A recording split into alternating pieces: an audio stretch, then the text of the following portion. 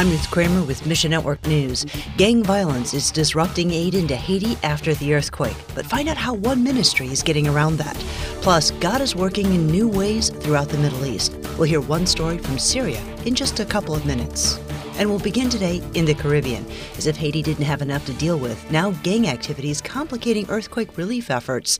The 7.2 magnitude earthquake rattled southern Haiti over a week ago, and the death toll rose again over the weekend to 2,200.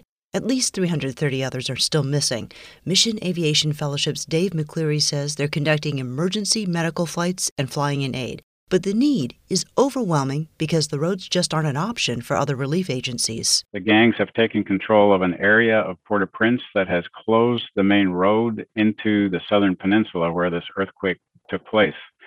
That whole area of Haiti has been cut off. Now, the government was able to negotiate a deal with the gangs, and they have abandoned that area, and it's a bit of a ghost town right now, but I don't know how long that's going to last. And as supplies start coming through there for aid for the affected area, at some point, I would guess that the gangs will come back and start stopping those shipments, and it may become dangerous again, and the airplanes will be needed. The situation is ongoing, so please pray for the needed aid to come, but also that the aid can get to the affected areas. Next, amid the Taliban takeover in Afghanistan, the fallout from the earthquake in Haiti hasn't really received as much attention in the U.S. Some experts believe the death toll may be much higher than initially reported, between 10,000 and 100,000.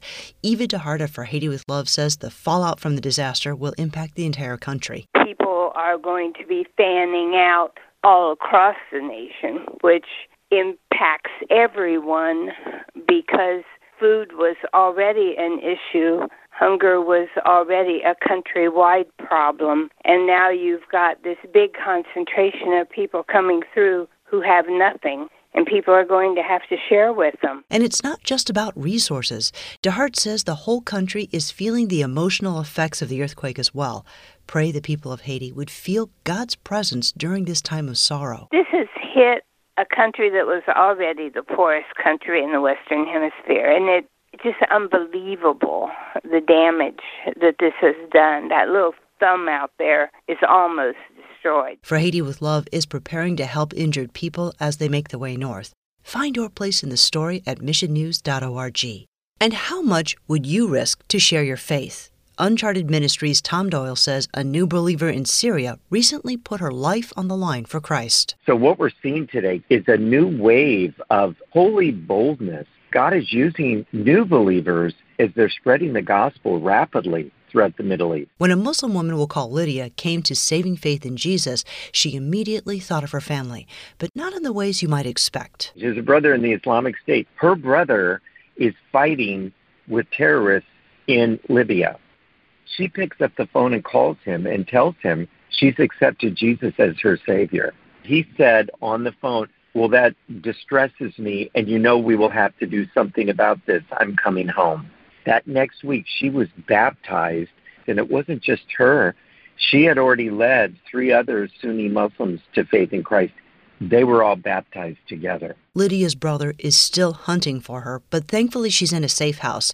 Pray the Lord would appear to Lydia's brother in a dream or vision, and pray he'll understand God's truth and believe in Christ. Do you have a Muslim coworker or a neighbor? Pray for the courage to share the gospel with them. 1/5 of the world is Muslim. The largest people group we need to reach. Muslims have never been more open.